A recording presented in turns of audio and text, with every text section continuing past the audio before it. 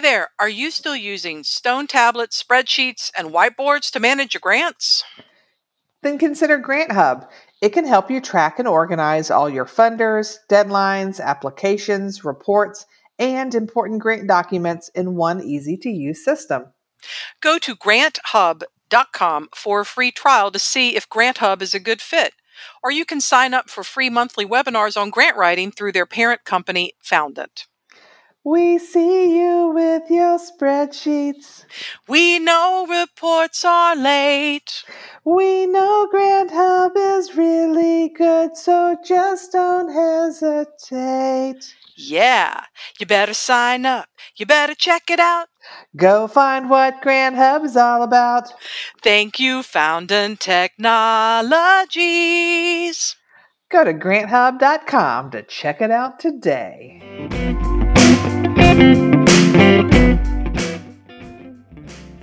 Well, hello there. I'm Kimberly Hayes Day-Moga. And I'm Amanda Day. And you're listening to Season 4 of the Fundraising Heyday podcast. We're doing more in Season 4 to help nonprofits, local governments, and the consultants who serve them raise more money and get more grants by sharing real-world experiences and interviews with experts in getting it done. You may hear a y'all or two along the way, and singing and strange sound effects. That's right, and there, of course, is more of us to love in Season 4, and there has been all year long because we've got episodes dropping every other week.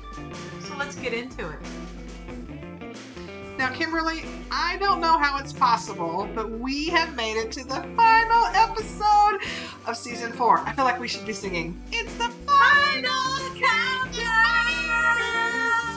Oh, yes! Gosh, that was beautiful. Oh, I'm sorry. Those of you whose ears are now bleeding, gosh, we're sorry. We love you.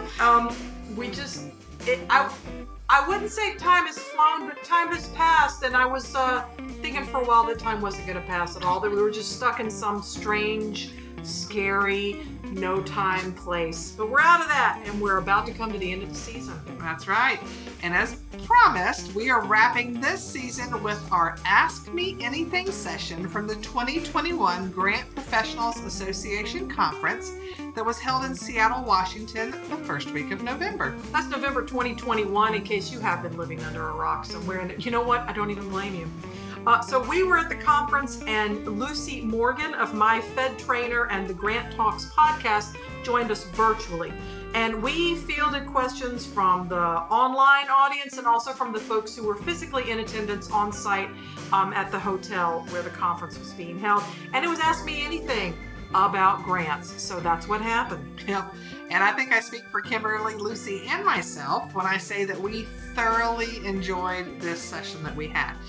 We're excited to bring it to our podcast audience and hope that you love it too. It's a little longer than our normal episode, but the questions were all so good that we didn't want to cut any of them. So happy listening, friends. This podcast is brought to you by Season 4 sponsor D.H. Leonard Consulting and Grant Writing Services. Don't let grants stress you out. Their team can help you with grant readiness and training, grant research, grant writing, mock review, as well as providing numerous DIY resources, guides, and templates. Did you know that with every Fundraising Heyday episode, we create a coordinating blog post on their website, dhleonardconsulting.com? Check it out today. Online, if you can't hear Kimberly, she's doing an altar call to bring up questions. So while Kimberly's gathering questions, I'm going to go ahead and throw one out because we have several already in the chat box. Lucy, have you seen all these coming? Yes, I did. We had some that actually came in before we even got started over. I don't know if you have those, Amanda, over on the in the app about. Go for it. If you don't have them. Let's see if you got one. Okay. All right. So the first one that I want to do from the chat is that we've got one that says, what is the best advice you would give to someone studying for their GPC? So best advice for studying for the GPC, honestly, I think looking at the competencies and skills, if you don't know, the GPC on their website, grantcredential.org, there's a lot of stuff going on that website, good stuff.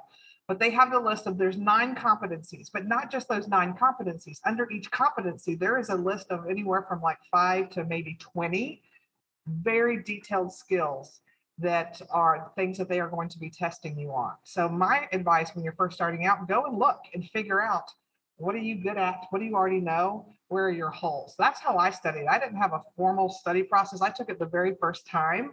So I kind of didn't know what I was doing. So I just kind of looked at that.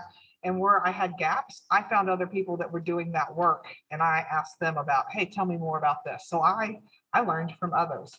Obviously, there's a fabulous book written by Kimberly and a couple other authors that, of course, I'm going to have to shamelessly plug.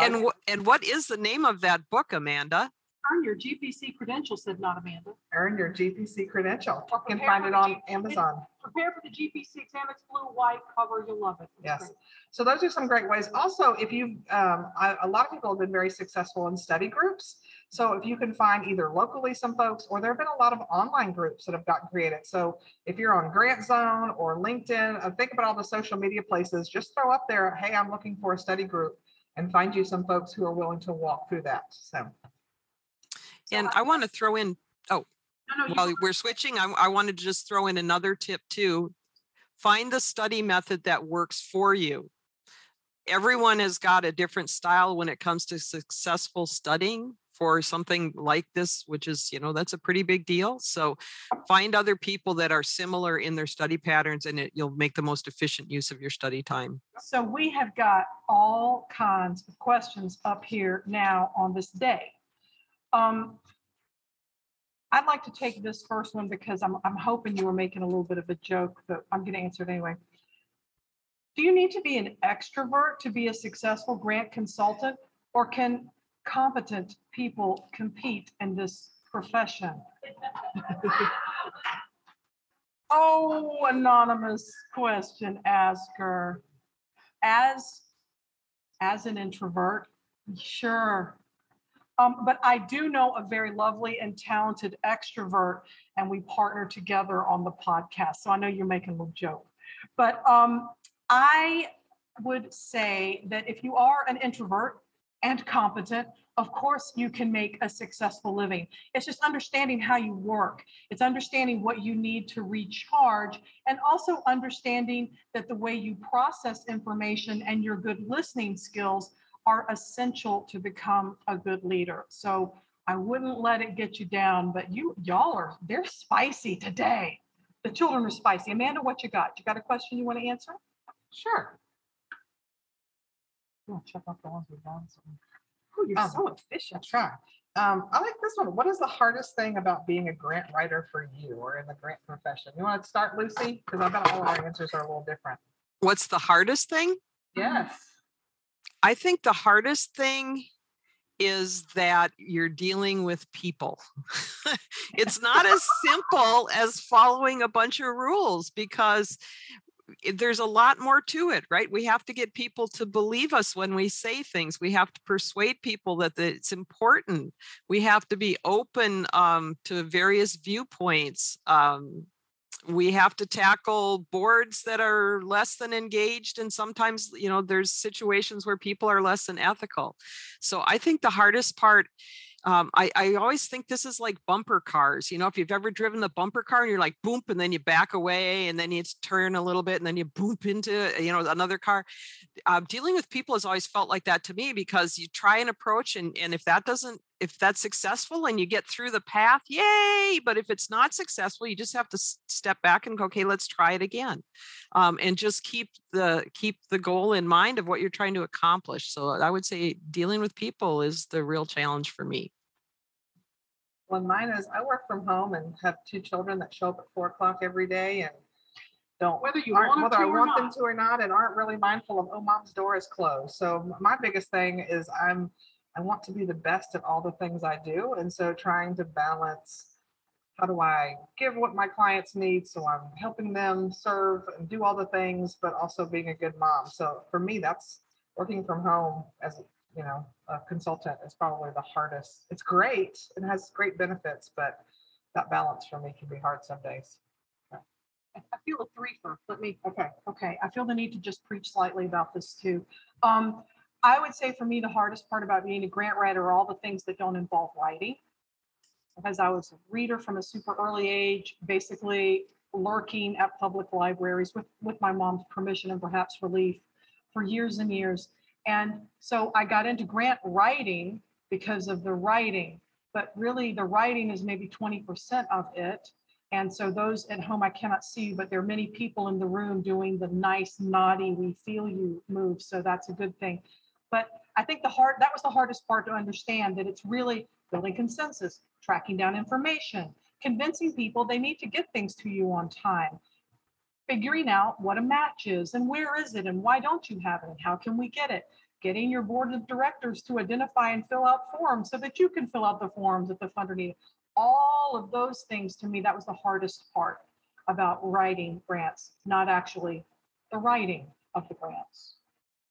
Are there some online questions? Well, yeah, I have a one here that while Kimberly's up there, that I thought this was right, having to do with the things you didn't know when you started out.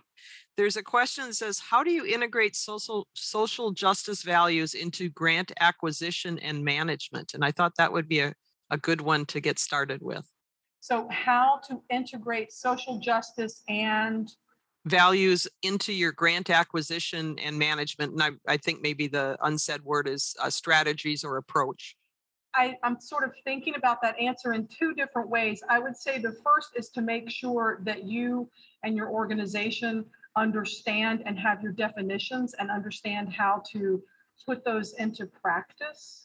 I think a lot of that for me as a staff member and now as a consultant has really been a lot about listening, which, getting back to the cheeky introvert question, how can, from earlier, it's listening to the people that you say you are serving and incorporating what they tell you they need into your grant strategy, and having that drive, having the needs as expressed by the people or communities that you're serving, having that drive your grants versus that chasing money philosophy that tends to come up a lot in a lot of organizations because they're feeling the pressure. I'm going to stick with that because I feel like the both of you may have other things to add, and I don't want to hog the mic, but I would say that the most important thing you can do is completely understand what those needs are, and then ask yourself, don't ask yourself that because you're going to get points off for grammar, but ask yourself, are you or is your organization the best qualified to bring that forward? So I'll turn it over to Amanda. Well, I don't have anything to add to that one. Do you, Lucy? I think that's a really good answer. I always look at this when, I'm looking at it, the question from the management side of it, right? So not necessarily the acquisition part or the groups that I'm working with to get the funding, but after we get the funding, I think that there's a very important piece there to integrate what was the objective, who are we trying to serve into the management function as well. And I think Kimberly hit the nail on the head that it involves listening. And, we all work with very diverse groups. And I think we lose something in supporting social justice values when we come in thinking we have all the answers and don't listen to not only what the needs are of different groups, but also just there's different styles and approaches to management besides maybe the one we learned in college in Management 101. So I think we have to be very open and listen to different approaches to still meet the objectives. Hey, Lucy, there's one in Pathable I'm going to pitch to you. Okay. Because I've been reflecting a lot lately about these monumental and unprecedented federal funds being appropriated by CARES and ARPA and perhaps infrastructure and BBB in the future. Many of these funds will sunset in 2026. I know we all wish we had a crystal ball, but any thoughts on when these funds will dry up? What's the best way to build organizational capacity on a temporary basis? This is going to be a real challenge for groups because we want to build organizational capacity, but we also don't want to set ourselves up for failure from the standpoint of, geez, now we have to lay everybody off because the funding's gone. So if the funding focuses on distinct projects that end, I think that's a really good investment because you know that there's a natural sunset as the project ends.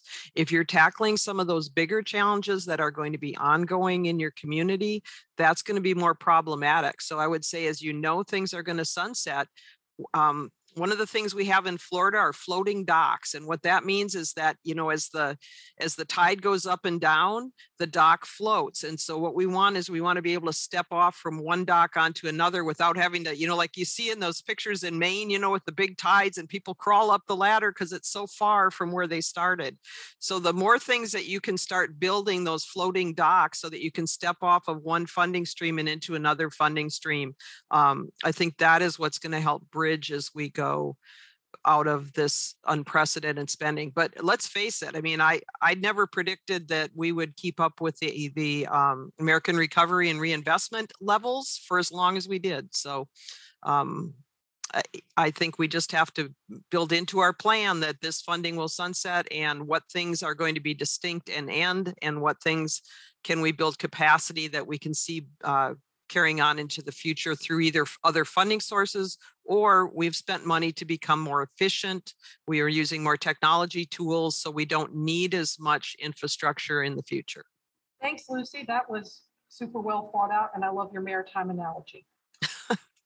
So I have another one. Oh, it's the camera. The camera loves me. The camera loves Amanda and is slightly repelled by me. So I'm just going to stand here, and Amanda's going to stand behind me, and it's going to be kind of awkward, but I think it'll work out. So this is a big, juicy question where I'm going to tackle this. And then what we're going to do is probably try and send the question to just one of us, because the great news is that we've got so many questions. But the bad news is we just have less than an hour to get through them. So thank you also for making this sort of experimental presentation really go gangbusters rather than go off the rails, which could have been an option. So we appreciate that. So this question is, what is your advice about how to develop a grant strategy for your organization when the leadership frequently shifts program priorities? I chose this because no one in this room has ever experienced this before. Online people, they're chuckling behind their masks. I can see them. For example, one program needs funding ASAP today, but tomorrow or 2 months from now, that program is no longer an organizational priority. So here's the deal. If it were me in this organization, I would want to step up and use my leadership skills. I just went to the Women in Leadership Skills Symposium. So I have all these words to use to describe this, but basically it's an educate up moment, and it's a big educate up moment. If priorities are shifting, that's the time that you as a grant professional can step in and educate and say, hey, by the way, the grant cycle, you could either, depending on your biological framework, you could either have a baby or write a grant sometimes, right? Because it takes about that long to hear back. Or you could participate somehow in the baby making. I'm not going to go there. It's none of my business. Moving on. But it's about the same amount of time. So sort of walking people through the process of this is how this happens. And if we shift priorities constantly, it's going to make us less competitive. I found, although I don't like to use those words anyway, I think it promotes a scarcity mentality. When I'm trying to build consensus, I will use the words that get me to where I think we ought to be.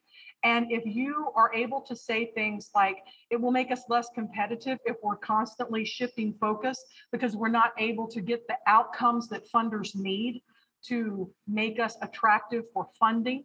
If we're constantly shifting focus, we probably won't be in sync with those 6 to 9 month grant cycles. Obviously with COVID relief funding and its many iterations, that's been a lot tighter. But I'm just talking about in regularly scheduled grant programming. So I would say that that's a moment to try your very best to get folks aligned around coming up with those funding priorities at the start of your fiscal year, or when they are starting to get their budgeting process done for the overall agency or organization, which ideally should be before the start of the fiscal year. To sit down and think about those and talk about those. And again, tying it to what are the needs? What are we trying to do? Are we best qualified? What does that look like? And how much does that cost? And you as the grant professional can drive that. And if you're like, I can't do that, they're not going to listen to me. simply blame the funder. I've done that for years. It's like, but that's what the funder wants. They want all this crazy stuff. Let's talk about this crazy stuff that funders want. If that will get you in the door and at the table to help drive those conversations, I would say that that's my best strategy. If you're in an untenable, unpleasant, and unsafe work environment, which this doesn't seem to be, it seems to be simply frustrating.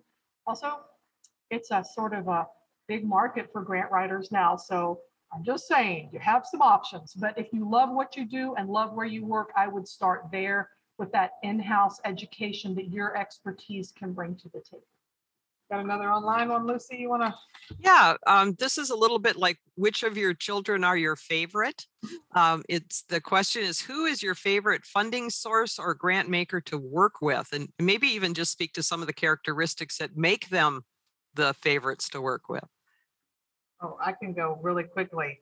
I love the state of Georgia's Department of Natural Resources. But why, Amanda? Why? Their entire staff is fabulous. They do trainings 3 months ahead of when the application opens. And they do trainings, they're all webinars. They do them multiple times so you can get in live and do the Q&A. They always pick up the phone. And this is one of my first lessons on building relationships. Back in the day, it used to be in-person sessions, because this would be like 2004 time frame. And the first time I went to one of these, I was like pregnant out to here with my firstborn. And the lady leading in Antoinette, took pity on me, took a break. She's like, I have a feeling this lady might need to get up. Let's take a break. So we start chatting. And so then from then on, whenever I'd call her, her first question wasn't about the grant. It was always like, how's your son doing? And she remembered, and so we talked about our kids, and then we'd talk about grants. But it's just, I love, they're park people. First of all, park people, you just gotta love park people. But I just love how ahead of time they do things. Everything's on their website. They have all of their grants listed on the same page. What a novel concept for a state agency to do. So they're one of my, I have a few other faves, but they immediately came to mind for me. I'm freaking because it's gonna fly. And then it loved me. It's a fickle camera. Why don't I take this next one? This is what can the average journeyman grant professional, I know who you are, who does not have a podcast, what can they do to advance equity in philanthropy? Well, first of all, yeah, thanks, because podcast. But I would say calling things out as you see them and using your research skills and your ability to problem solve and your ability to listen and stop being afraid of speaking up, and you don't have to speak.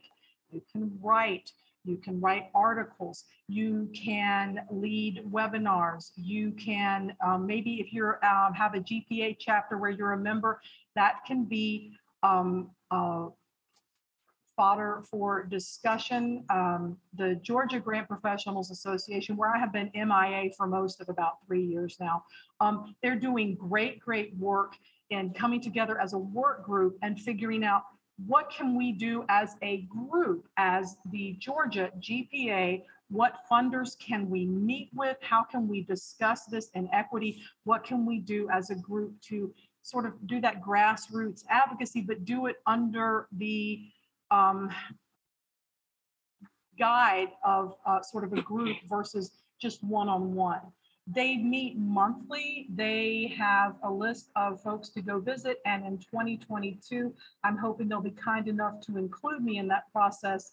And I'd like to do my part to help out. But that's just one example. But again, the writing the articles, if you have a blog, if you're tweeting, if you're on Facebook, we could actually maybe use social media for something positive. Just a thought that I'm having about that.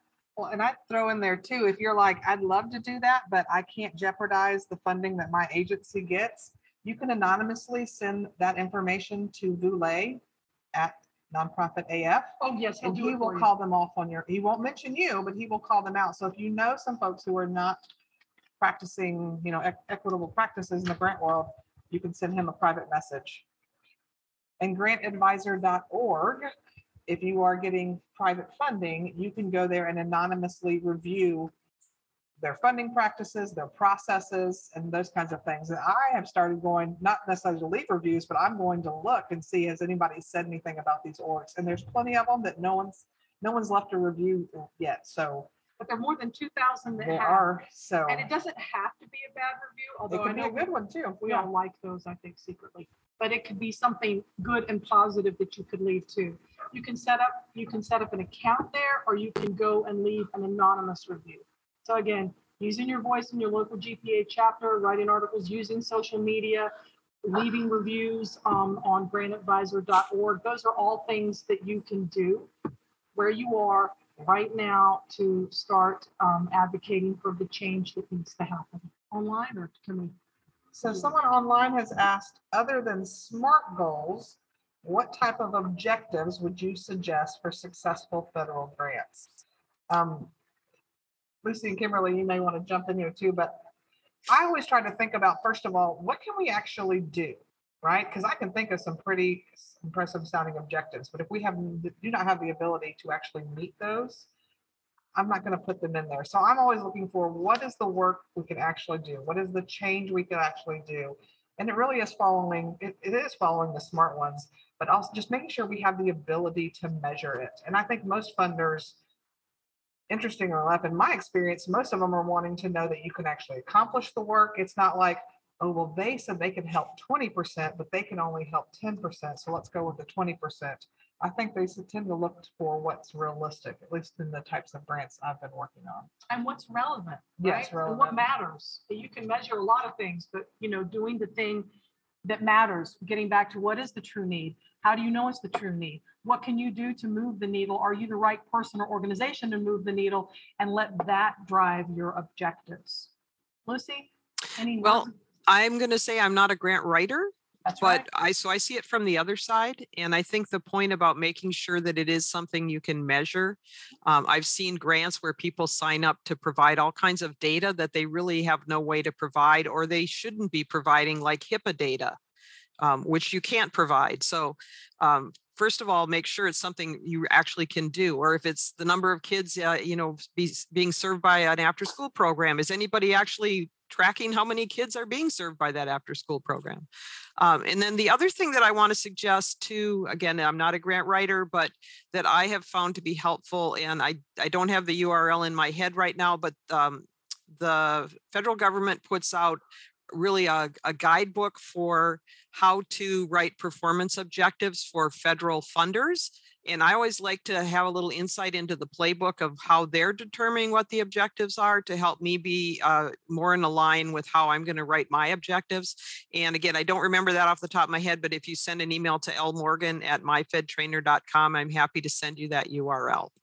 I've got one in from the room here. It says, how did you learn to complete a podcast? All the technology. Did it take away from the info about grants you wanted to communicate to us?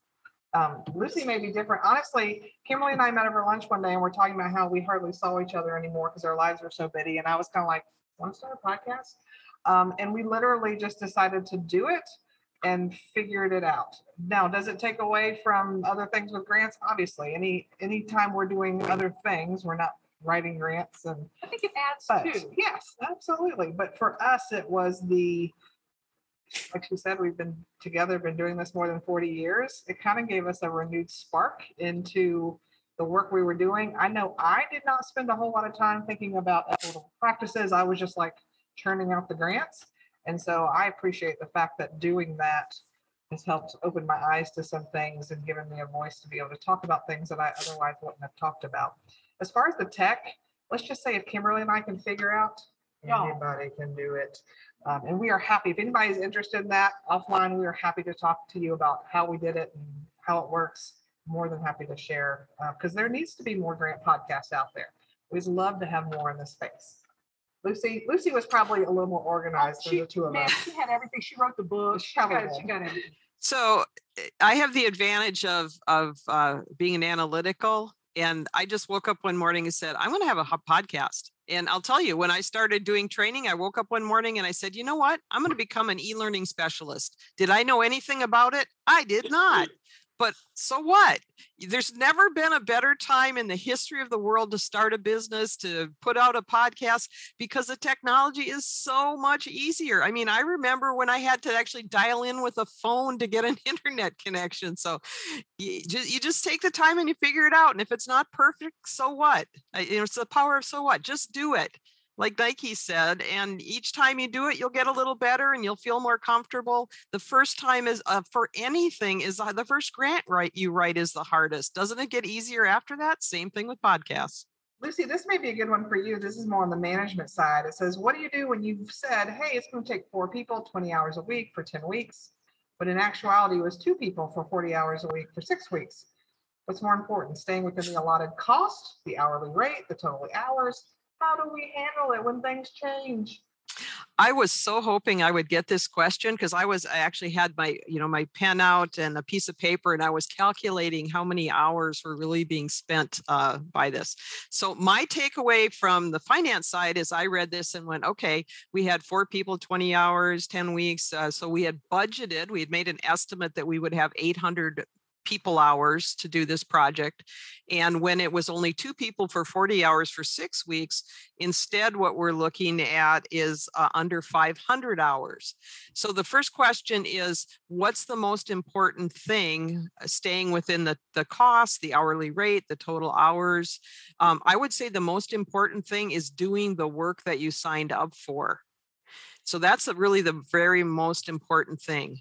That being said, you now have a problem, and the problem is that it's taking you less time. Well, that's a good problem to have in some ways, but there's no prize for underspending on a federal grant. They want you to get the work done. They want you to use the money. They're not going to give you a prize because you return some of the money. So already you need to start thinking about, hey, if we can do it for less hours, what other good work could we do with this money that would enhance the project? Because we're going to be under budget in hours. Maybe there's more work we can do. So I would say actually the cost is very important, but it's under the achieving the objectives of the award, which should be at the paramount of it. Lucy, doing the Lord's work on those math calculations. Thank you. And also, we're so excited that she could join us from Florida today, because I wasn't doing the math in my head. Amanda is going to, in just a couple minutes, she's going to mask up and go walk down the aisle and see if anyone has any questions. We have several questions. We have more minutes, but we don't have to stop for questions, right? Because we're doing them all right now. So she'll be happy to pick those up if you want to give her the high sign. And I'm going to keep it. The next question I would like this might be something for all 3 of us. I'll start first, and then I'd like Lucy to answer next, if that's all right. And the question is, what's your must-have tool when you are grant writing? And I think it is like choosing your favorite child. I really dig using Grammarly, because I'm a nice tight writer, and I actually, while I despise character limits, and that's another presentation for another day, I find it helpful in quickly getting me where I need to be to write tight and get it right and get the application out the door.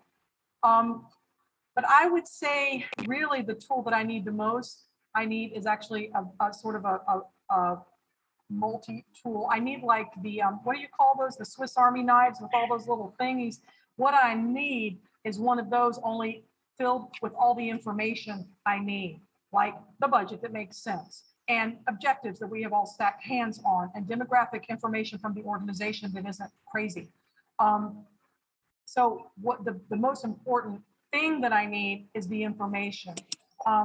Grammarly's been helpful for me. I have used different tools to track time in the past, but I need a fast laptop with Grammarly and the most updated Microsoft Word, and I need people to leave me alone.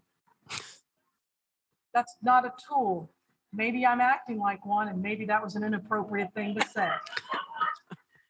Amanda, Lucy, what are your favorites? You stole my thunder there, Kimberly, because I was going to say Grammarly. I'm a numbers person, as you saw from our last question. What do I spend most of my days now doing? I speak and I write. And I'm not a grant writer, but I spend a ton of time writing articles, just everything, writing all the time. And without Grammarly, I would not look, it makes me look good because grammar is not my specialty. So I love Grammarly. That's a great tool. The other thing that I would say is add a tool of some kind every year, tackle a new tool every year. Otherwise, if you think about you have to do it all, it's too overwhelming. So my tool this year was to find a tool for workflow. And there's a lot of good ones out there. We selected ClickUp to try and start making it simpler to track all the multiple things we have to do in an organized format.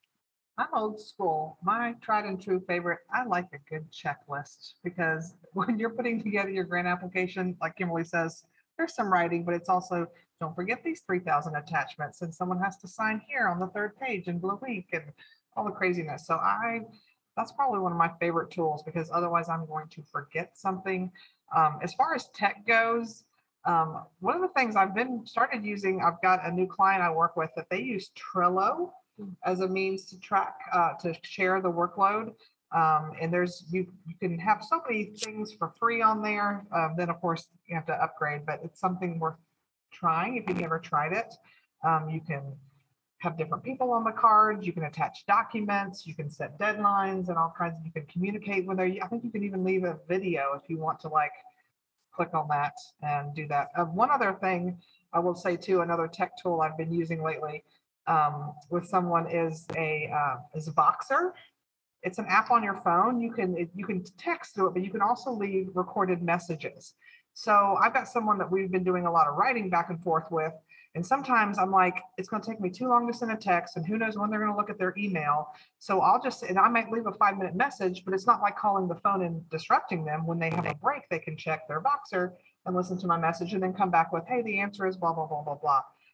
And so obviously not everybody's going to love that tool, but it's one I found it's been very successful. It's Voxer with a V. Voxer, Voxer. So what you got? This one I appreciate. What is a pathway, what is a pithy way to explain to a civilian what a grant is in 10 words or less? Oh, No? Go on now. I will tell you, so for the past 6 years, I worked for Grant Writing USA, and my least favorite thing was when I'd get on the plane and my seatmate would say, oh, you headed for work or pleasure? And I'd say, work. Well, what do you do? Well, I teach people how to write grants. Oh my gosh, I need enter a new roof or pizza for the rest of my life, or can I retire on a grant? I'm like, it's so think funny I'll be too. working? To me, the best, what I usually explain to folks is, you know how certain kids are eligible for scholarships and that will pay for their college, but it's not just free money to go to Cancun with. They actually have to go to college and maintain a certain GPA and then all these things. I'm over 10 words. Yeah. 10 words it's probably not for you, sir. It's probably, I don't know, a quick way. I'm going to just summarize. It's not free money and it's lots of rules. There you go. Bravo, Lucy. Bravo. Oh, I love how you left this one up for me. Thank you so much. I'll answer it too. I got a doozy. What was the worst mistake you ever made in grant writing, and what did you learn from the experience? Grammarly, the paid version. That's what I learned. I think the silliest thing, I'll go with the silliest thing. I think the worst thing was misunderstanding a deadline. I thought it was at 5 p.m., but these sons of Satan that ran this foundation put it at noon. And it was, was it Central Time? And I'm on Eastern Time, whichever way is worse. That's the way it was. It's my fault. It's my fault for not reading that and putting it down there. It was my fault for assuming that that it would be the reasonable hour of close of business. That was my fault, but that was the worst feeling thing.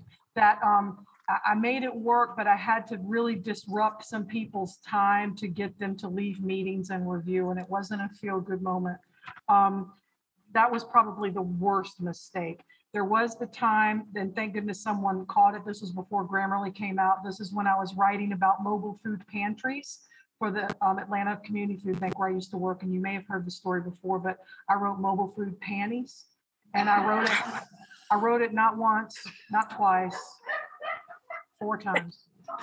Now, the grant didn't go out because I was like, okay, I'm just gonna look at it tomorrow. I got this. I guess I was being cocky, right? And it could have gone out. It was a grant to Walmart, and while Walmart does sell panties, that was not the good look that I wanted for our organization. And ever since then, I've just been really diligent about my deadlines and a lot less cocky about, oh, I've got this. No one needs to prove this because I've got this. I've got like the trifecta, and this just happened like 3 months ago. So I should know better. I do know better, but I did all the things that the opposite of what I tell people to do when I do trainings, right? So same client had multiple deadlines going out. The first thing that happened to me is we had an LOI. 8,000 times on their website, they announced you could not email it. It had to be hand delivered. It's downtown Atlanta. That's like an hour drive for me with traffic. I was busy, so I went to UPS. I had like 3 days, but I paid extra to have it overnighted. And then I just assumed that UPS was going to deliver it, not thinking about, oh yeah, COVID and mail. It arrived late. And now I had to beg that funder because the way they work, they accept LOIs every quarter. But if you submit and that you're denied, you have to wait a whole year to apply again. So they were going to deny us because we were late rather than hang on to it for the next quarter. So that took a lot of begging on my part to make my client hopefully only wait 1 quarter rather than a whole year to be considered for funding. So that happened. Everybody, if you'll please mute yourself that is online. Thank you. Later that week, I did the whole kind of the deadline thing. I had in my mind it was Friday, and Thursday afternoon, I had it all in there, and I was about to log off I was like fresh eyes in the morning. I'll do one final review. I don't know why I thought, you know what? Let me just go ahead and knock this out. And as I was reviewing, got to the very end, saw the deadline was that night. So came this close to missing the deadline. So my lesson there was pay attention to my whiteboard that has all the dates listed and not think I know what I'm doing in my head. And then the third thing was I had another online submission that had multiple attachments that had to be attached, one of which was in their audit. I've got my folder with all their attachments that we attach all the time. I grabbed it, I attached it, I uploaded it, I hit submit. And after I hit submit, I was like, I didn't double check to make sure I attached the right thing. Yeah, I attached the annual report, not the audit. So I immediately called the funder to see if they can release, because I've hit submit now, I can't do any changes, but there's an hour till the deadline. And thankfully, after calling and then telling me, everybody's working from home, there's no one I can transfer you to, someone finally called me back and was able to open the portal. So the biggest lesson for me there is don't wait till the last minute, which is what I had done for all the things. But in my head, I was like, I got this. I write grants every day. I know I'll get all this knocked out. And the reality is we're all human. We all make mistakes. And so I just have backed up, had a nice frank conversation with my clients about basically my apologies. Here's the things I'm doing to make sure we never have a close call again. And thankfully, I've been working with them a while and they like me. And we're okay because everything got fixed. I have a feeling if I had messed up 3 applications in 1 week, I'd be finding a new client. Fair. And it's not something like I almost for a while, I wrote an article about this actually recently. At first I wasn't going to share because I'm like, how mortifying and embarrassing. But the reality is we all do these things. We all have those weeks and moments where we make mistakes because again, we're only human. And so I was like, you know what? I need to give myself some grace and I need to give everybody else some understanding that you're not alone. So it happens. Lucy, got a question for you. All right. What's the biggest challenge you face in navigating federal grant funding? Most of my challenges that people share with me are some version of how do I get fill in the blank to do something? In other words, how do I get people to do something? How do I get my boss to take this seriously? How do I get our board to quit talking about our project and the fact that they have to have a conflict of interest policy? You know, it's always how do I get fill in the blank to do something? And so that, again, that goes back to some of my biggest challenges is we're dealing with people, is to promote how to develop relationships and then bend people to your will. It's like you have to go talk to the program folks. If you're in the finance department, if you're in the program, you need to go talk to the finance department and get them to be your friends and figure out ways to have the best outcome for your grants. So I think really just getting back to the fact that the rules, to me, from my perspective, if you read the rules, they pretty much do tell you what to do for the most part, but you have to get people to be able to interpret things.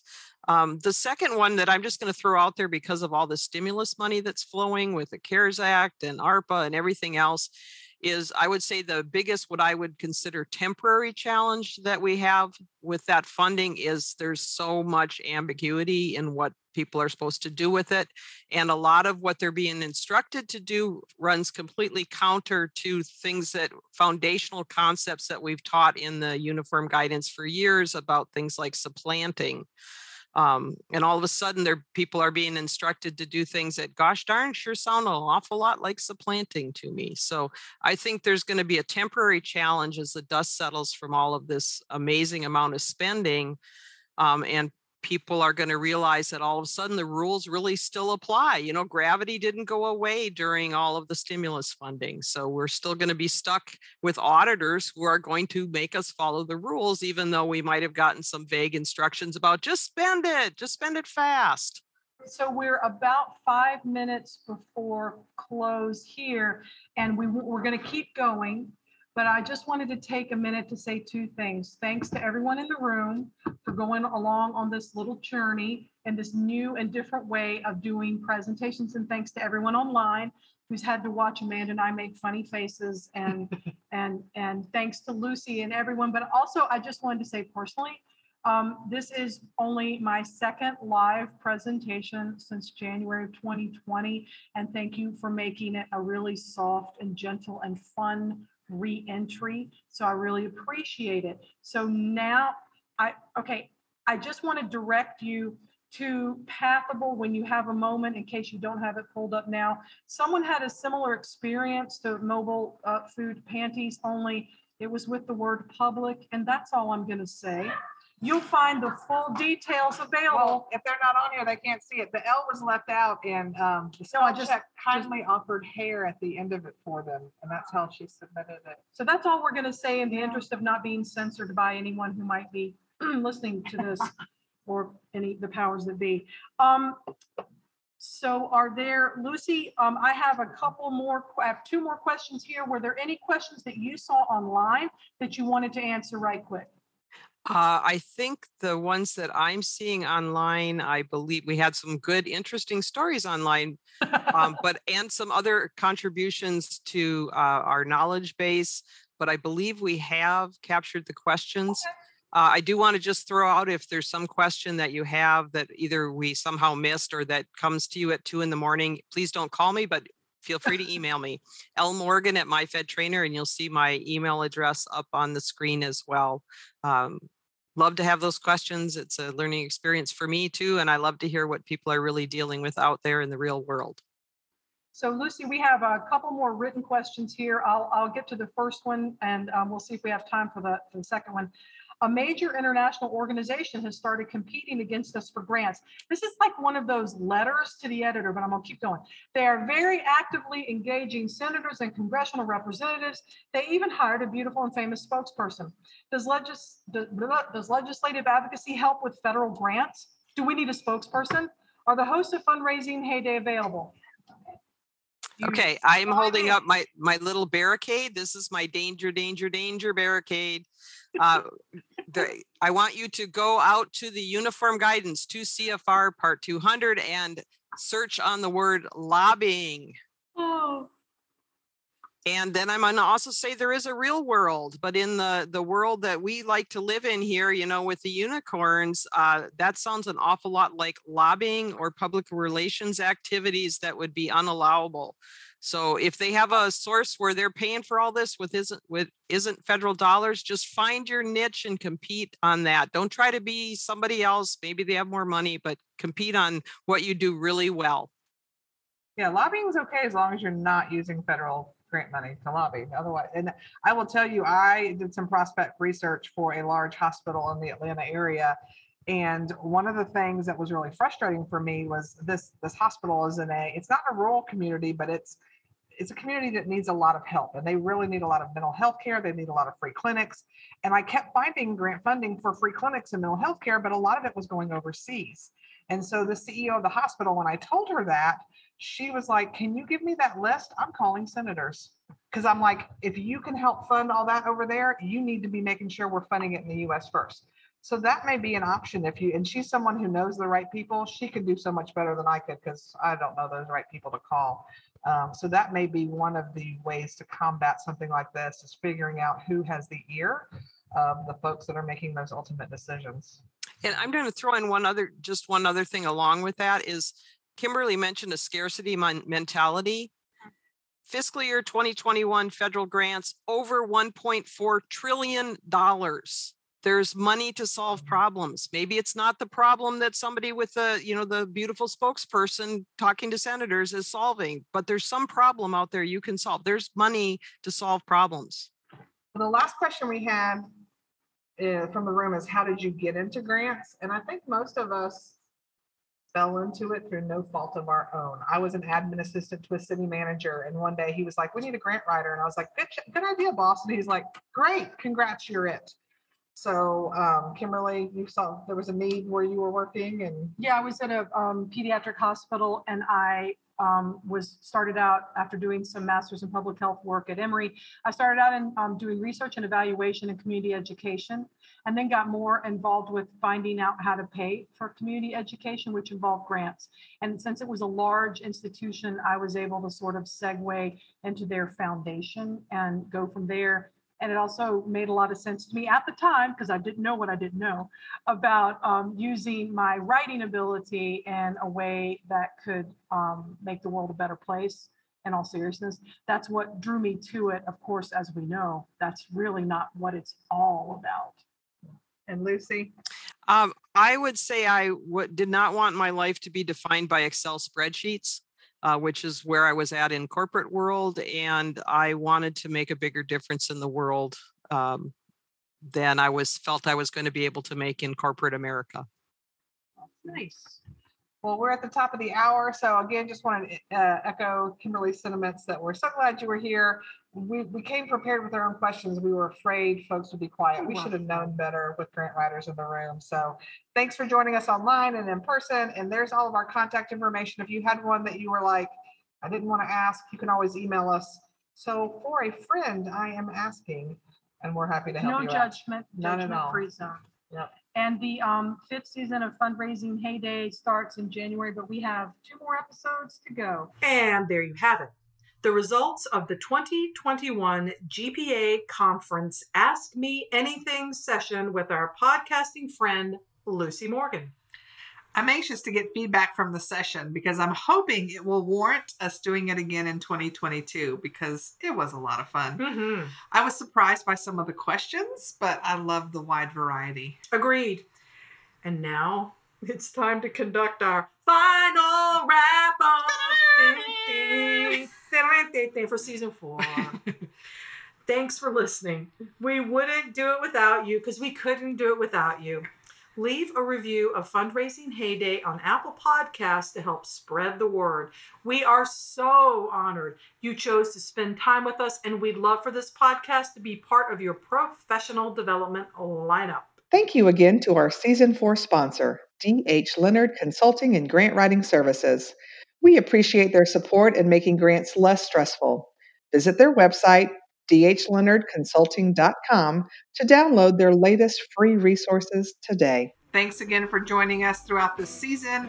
We appreciate your time and support.